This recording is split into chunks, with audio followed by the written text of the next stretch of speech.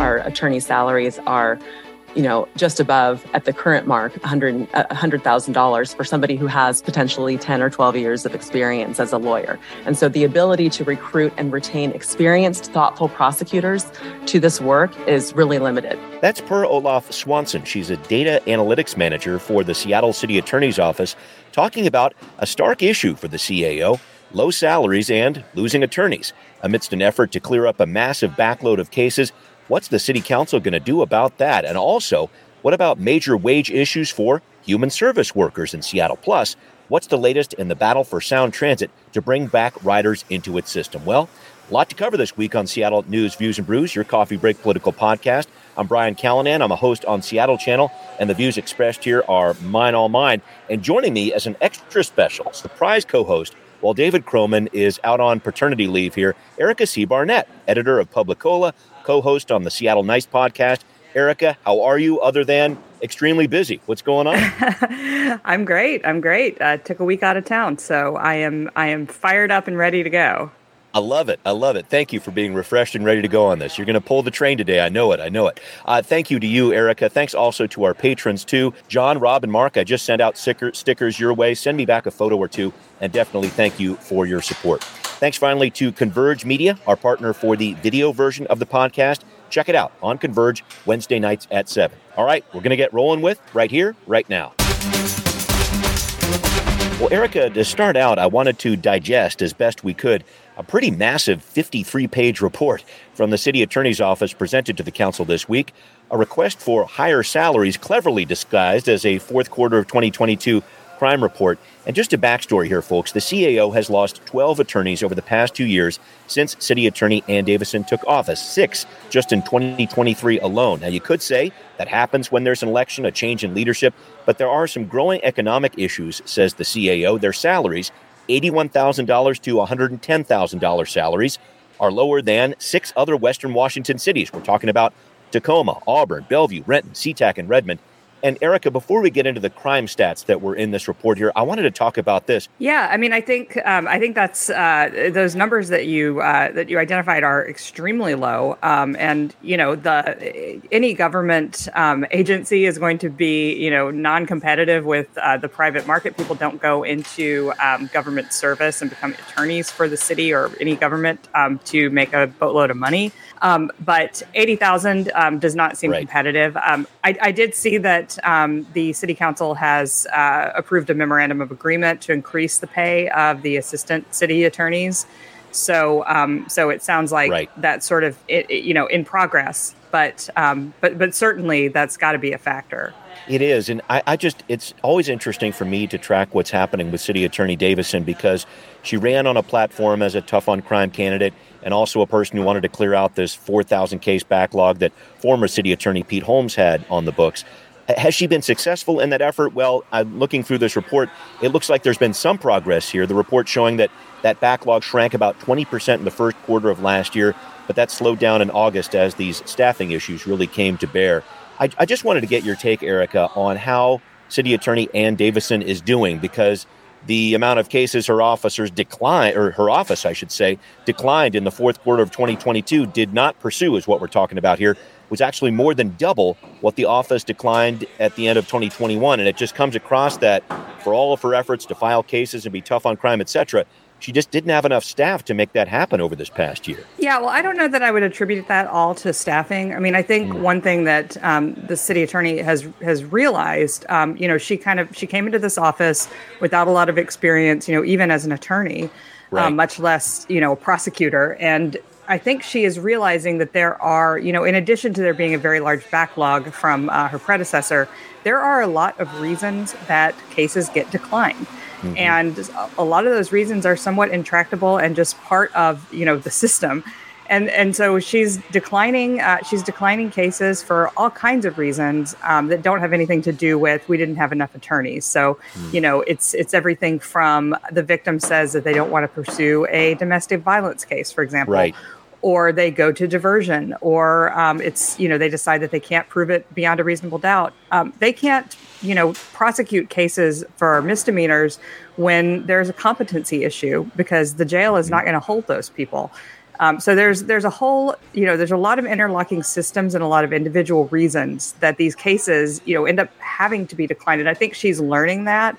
And once that backlog is cleared, I think that we're going to see very similar and continue to see very similar decline rates as we did with her predecessor, Pete Holmes, because a lot of that stuff is structural. Yeah, I just, in looking at that, just an assessment of how she's doing, because I think there was some friction between her and the council, I think, when she first came on board here. And I just wanted to get your take on how she's doing overall, because it's a challenging job, certainly coming in when she did in the middle of the pandemic there. But I just wanted to get your overall take on how she's doing as a city attorney. Well, I mean, that's very hard to say, because it's it's somewhat subjective in terms of what your priorities are, right? She definitely came in promising to, take a more tough on crime stance. I think she has done that. But I think that if you are an Ann Davison fan who voted for her, you're not seeing the sort of lock 'em up results that, her somewhat fire breathing campaign promised. I do think this is a very wonky point, but this data that they're providing every quarter is incredibly useful, and it's not like anything we've seen before. And I find it, I just find it super useful that she is, being very open and honest and straightforward about what is going on, what the reasons are for declines, how many cases are getting prosecuted, et cetera. So I'm very impressed by that. And, I think that tension with the council has declined. And of course, she has a great relationship with the King County prosecutor, Lisa Mannion. So, there's a lot to say that's positive about just kind of her relationships and, her transparency. But, she also has very specific political priorities that, you may agree with or you may not. Yeah, and we'll see how those play out over the next several months here. But Eric, I really appreciate the back and forth on that. And I, too, really like the transparency that's going on there. But clearly these reports and cranking out all this information here every quarter does take something out of the office. And with 12 fewer attorneys than she started with, I know there's some work ahead there. Well, I wanted to work on another issue here. Seattle's Human Services Department filing a report this week in committee about the need for higher salaries for human service workers. So this is something we've heard about for a while, Erica, but now we're really getting down to numbers here. These workers make at least 30% less than those working in non-care industries. Those who leave the industry, we see in this report, see a pay increase of 7% a year later. So the recommendations from HSD in this report are saying, all right, we need these workers to get at least a 7% pay increase by 2025. And then let's talk about a whole system overhaul. I just wanted to ask this short term, Erica. This idea for a raise for human service workers was a pretty touchy subject between the mayor and the council in last year's budget. So where's this magic source of dollars that's going to make this an easier conversation this year? Well, there not only is no magic source of dollars, I think they're going to be facing even worse economic outlooks this year. So this study is sort of an aspirational look at what it would take to, maintain workers and not have the kind of incredibly high turnover that we have, which, hurts people receiving services, in every aspect of human services, all the way to homelessness services. So, the report outlines the problem. But I don't think that it's at the point of saying, and here are the solutions. But, this has been a long-term problem that's getting worse with inflation. Yeah. And, when you're talking about these, very low wage increases that people are getting, of course they're going to the private sector. A lot of people in this study left the human services field altogether. Not just, moving to the private sector, but saying, look, I can't live on this. So I'm just going to get a completely different job. Right. And I guess I'm just trying to look at that longer term. How do you build this more equitable system for human service workers? And I think you're right with the aspirational just touch to this report here. But there's a recommendation in this report I read calling for a program that would link minimum salary requirements with job characteristics and skills required, et cetera. I guess I'm just trying to figure out, what does that look like? Who does get the top dollar in the human services field? Do we have even a structure for what that would look like? Do you have any thoughts on that? Yeah, that was a really interesting aspect of the report, that they kind of looked at not just what comparable jobs make, but what comparable jobs with comparable skills make. And so, you don't have to compare like human services to human services. You compare human services to, electricians. And, sure, right. And so that's the comparison, is this fair? And And yeah, I mean, the people that make the most are probably, the executive directors. They're the ones making the six figures, but even executive Right. directors make less than their equivalents in the private sector. So I think it's just Right. shining a light on, look, like just because you are in a field that is dominated by women and particularly women of color, that doesn't Yes. mean that the skills that it requires to do your job are any less than fields dominated by men. So, I mean, again, I found the data really interesting, but I think that, and it is compelling, and I think it'll be part of the case for, Mm-hmm.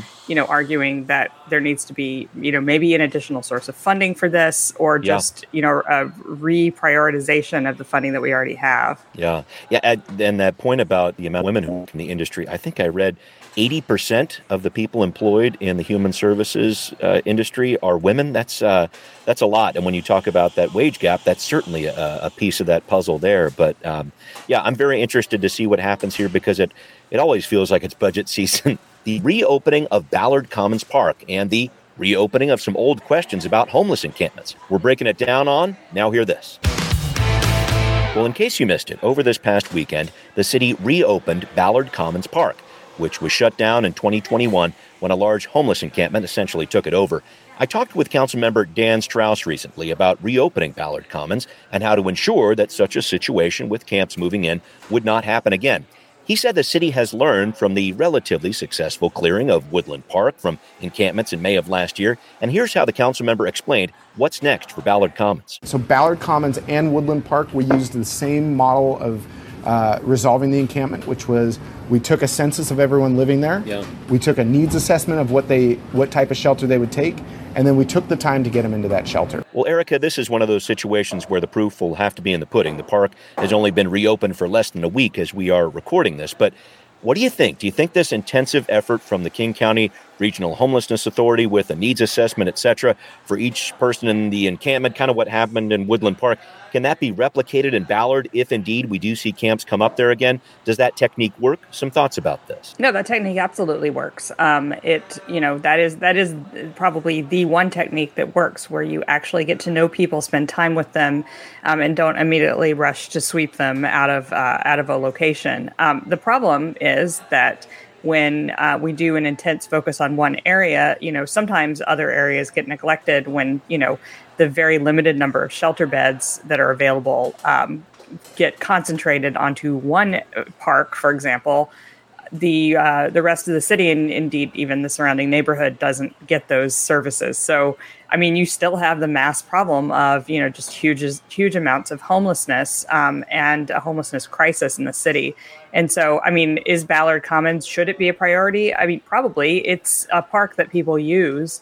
But I would also say that I think the reason that huge encampment built up over when it did is because of the pandemic. I mean, people were not being swept, but more importantly, people were being told to shelter in place and to stay in place. And so I don't think that you're going to see something like that again. Prior to the pandemic, there are homeless people who hung out in the park.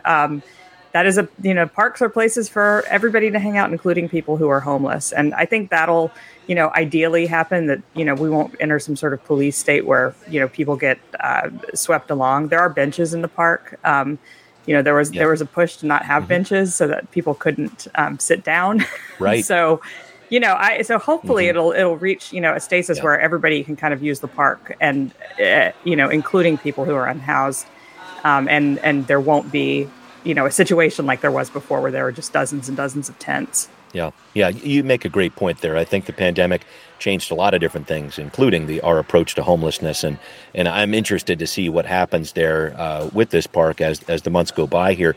But I also wanted to talk to you about this, Erica. So Councilmember Strauss mentioned to me he's also putting some effort into expanding the city's unified care team, which by any other name as the navigation team back in action here. This is the city group from the mayor's office really pushing this, that brings together different agencies from parks to the Department of Transportation, Human Services, others, to keep public areas clear of homeless encampments.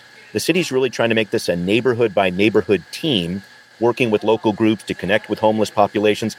I'd love your input on this. What's the unified care team going to be able to do that other outreach teams have not been able to do before? Well, if I may be blunt, nothing. I mean, except sweep more encampments. The unified care team, it does include a few outreach folks, and that's great. Outreach is kind of meaningless without places for people to go. And we still have the problem that there are not places for people to go, either shelter or permanent housing, although we're building more of that. So expanding the unified care team, generally what that's going to mean in practice, in addition to maybe a couple more outreach workers, is more parks workers, more SDOT workers to remove people from public places and tell them to, either give them offers of shelter that they do not accept or do not keep long term, or just telling them to move along to the next location. And so, it is an exercise in futility to constantly just sweep people along. Except from the perspective, I guess, of people who don't like seeing homeless people in a location. And then, it works for a while. But, as you can see in Ballard, just go to Dan Strauss's district and walk or drive around. And, people are just being moved from place to place to place. Encampments pop up in one place, they get swept, and you can drive to the next street over, and there they are the next day. Yeah, I'm interested to see how this plays out in a lot of different ways. You had reported recently about some of the activity on 3rd Avenue in downtown Seattle, just to bring up another location there. And when you see that real intense focus on a certain area of the city, again, that's great to see. But I think it moves it. In that situation, maybe in just a block down from 3rd and Pine, for example. I thought that was a very interesting example, Erica. Yeah, same thing happened at 12th and Jackson, right? The city focused on that area as well. But yeah, I was just down there yesterday and at 3rd and Pine, and the bus stop was closed. I was very frustrated by that. And I was told by a Downtown Seattle Association ambassador, the people that walk around with vests and clean up trash. They moved the stop over there by Ross, but you don't want to go there because there's a lot of dope and stuff. And of course, I'm like, oh, really?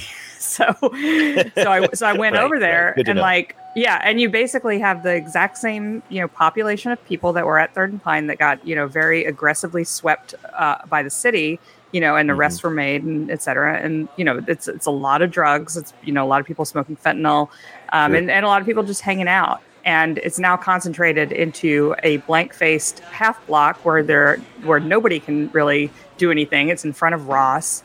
And now the sidewalk is so packed you can't even really, walk through it without shoving people aside. So it's not, it doesn't just go away. It just moves. Right. All right. Well, I need to move on to another. I wanted to do a state legislature update if I could. First off, where are we on the Blake decision? So this is the legislature's work to fix our state's drug possession felony law, which the Supreme Court has said is unconstitutional. There's been a temporary measure in place making possession a misdemeanor. That system hasn't worked out too well, and it looks like we might be heading to a situation where drug possession becomes a gross misdemeanor, so a little bit more law enforcement heft to it here. Where do you see this issue ending up? Yeah, I think we are sort of in the recriminalization era, and that's not too surprising. The Blake decision was pretty narrow in scope in itself, but it had massive implications, which effectively would have decriminalized almost all possession of almost all drugs. So now we're recriminalizing it. Most likely this will probably pass this year. The sort of, so that's the stick is law enforcement, and the carrot is if you get caught with a Schedule II drug, you can go to treatment and get out of the charges, essentially. So we covered the treatment angle last week, on March 2nd, a couple weeks ago. And basically, what it would require is that anyone who possesses any kind of Schedule II drug, so meth, cocaine, LSD, heroin, fentanyl, etc., would have the option of going to substance abuse treatment. Now, this, as experts told our reporter Andy Engelson, this is kind of an exercise we were talking about futility. This approach can be an exercise in futility because A, you're assuming that everybody who uses any kind of drug is addicted to that drug. And B, you're doing coercive treatment, which, is not the most effective kind of treatment. And also choosing from a limited, set of types of treatment, not all of which are evidence-based. And so bottom line, that results in spending a lot of money sending people to treatment that, isn't necessarily going to result in less drugs on the street, less people, with addiction. And it's going to be putting a lot of people through treatment who don't actually need it. Wow, that's interesting. And when you think about just the lack of treatment resources we have in our state, that's a really cogent point. I appreciate you bringing that up. And I wanted to touch on one other public safety issue here with you, Erica, talking about police car chases. This debate turned into quite a heated one in Olympia, and it seemed to center around concerns with the 2021 law that lawmakers passed saying cops had to have a probable cause someone committed a crime to pursue somebody, a higher legal standard there. The point there was to avoid crashes, violence, deaths during police stops. But some officers said, hey, with that restriction, we can't do our jobs. People are just driving away from us. So the reversal now is, when you talk about recriminalization here, officers have to have a reasonable suspicion, so a lower legal standard there. That's what Senate Bill 5532 is saying. Erica, I know there's been a lot of ink spilled on this during the session here, but what do you make of what the legislature's passed? Well, what they're saying now, I mean, essentially is that, as you said, it's a lower standard, so police can pursue people under, under a lower threshold of suspicion. Mm-hmm. So, I mean, this was somewhat predictable that this was going to happen. There is a lot of law enforcement lobbying for police to be able to pursue people in their cars. I'm not sure that they have presented sufficient evidence that this actually would result in, more crimes being thwarted. Investigations don't generally work that way. Yeah. When we're talking about these lower level, some of the lower level crimes that they want to be able to pursue people for, because of course, violent crime has always been, that did not change. So police can pursue people who they have probable cause to believe committed a violent crime or DUI. Right. And I believe DUI is already domestic violence suspicion. Cases too. Yeah. Yep. Mm-hmm. Yep. So, mm-hmm. So they're talking about like robberies, burglaries, things like that. So, I mean, I think the evidence that this is incredibly dangerous to have police, tearing through our streets for those to pursue people who committed those kind of crimes is pretty clear. The number of deaths went down substantially when the bar was raised, and I think the number of deaths will go up. From innocent bystanders to the people that are being pursued. So I think that's just going to be an inevitable result. The data shows it, and so that's what we're going to be looking at again if this passes. Right. All right. Well, coming up, how will Sound Transit increase its ridership as we attempt to put the pandemic behind us? Some changes coming for this transit agency. Erica's got the details on Transportation Talk. Erica, you wrote recently in Publicola about the struggles Sound Transit is going through to get its ridership back up. I know the pandemic has had a terrible effect on that, but it's also trying to improve that situation right now. Tell us what's going on with Sound Transit.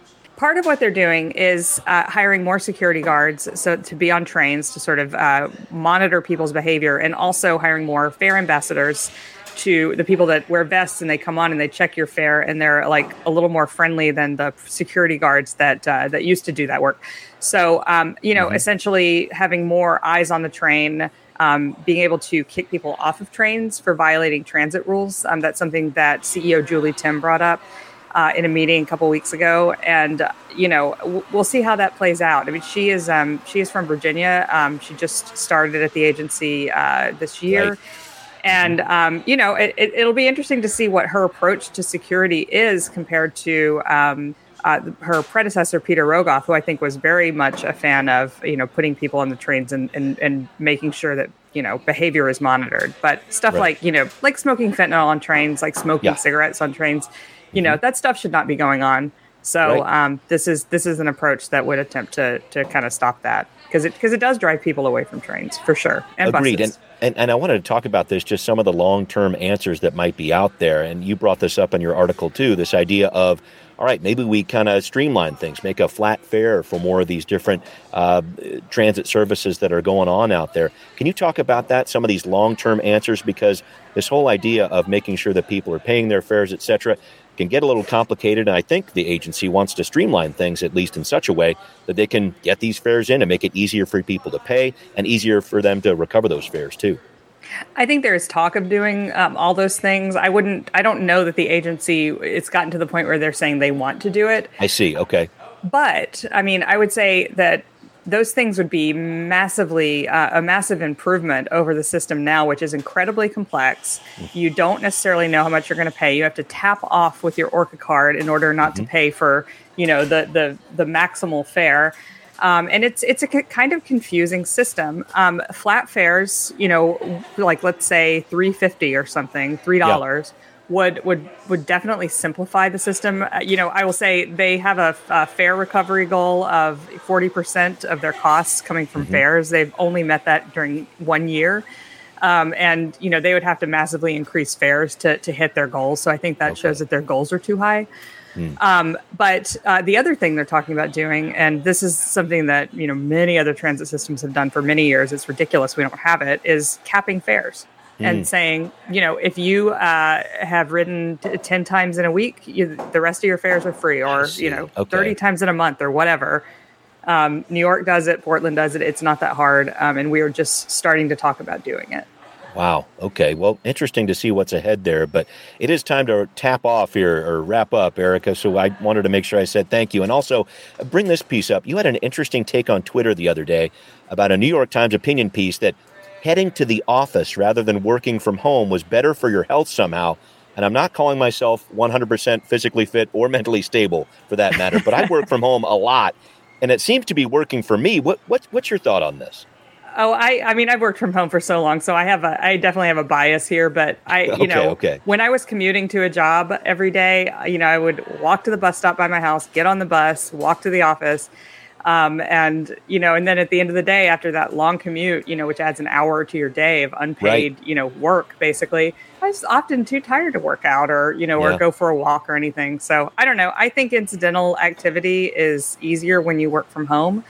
And I think that this idea that like walking from the parking lot, this was one of the examples in the study, walking from the parking lot to your job and sitting down at your desk is a great source of, getting steps in your day is pretty, that's a pretty far stretch. All right. Well, I appreciate that you walked over to your desk today and clicked in with me, Erica. I really do appreciate it. Thank you very much for being on the show. Thank you. All right. Thank you, Erica. Thanks to everybody listening to Seattle News, Views, and Brews, where you can always find out what's brewing in local politics here. This podcast is on Apple, Spotify, wherever you like to listen. Please find Seattle News, Views, and Brews on Patreon and show your support. Thanks for watching on Converge Media, too. We'll see you next time. Seattle News, Views, and Brews is an independent production of Callanan Media Services. Copyright 2023.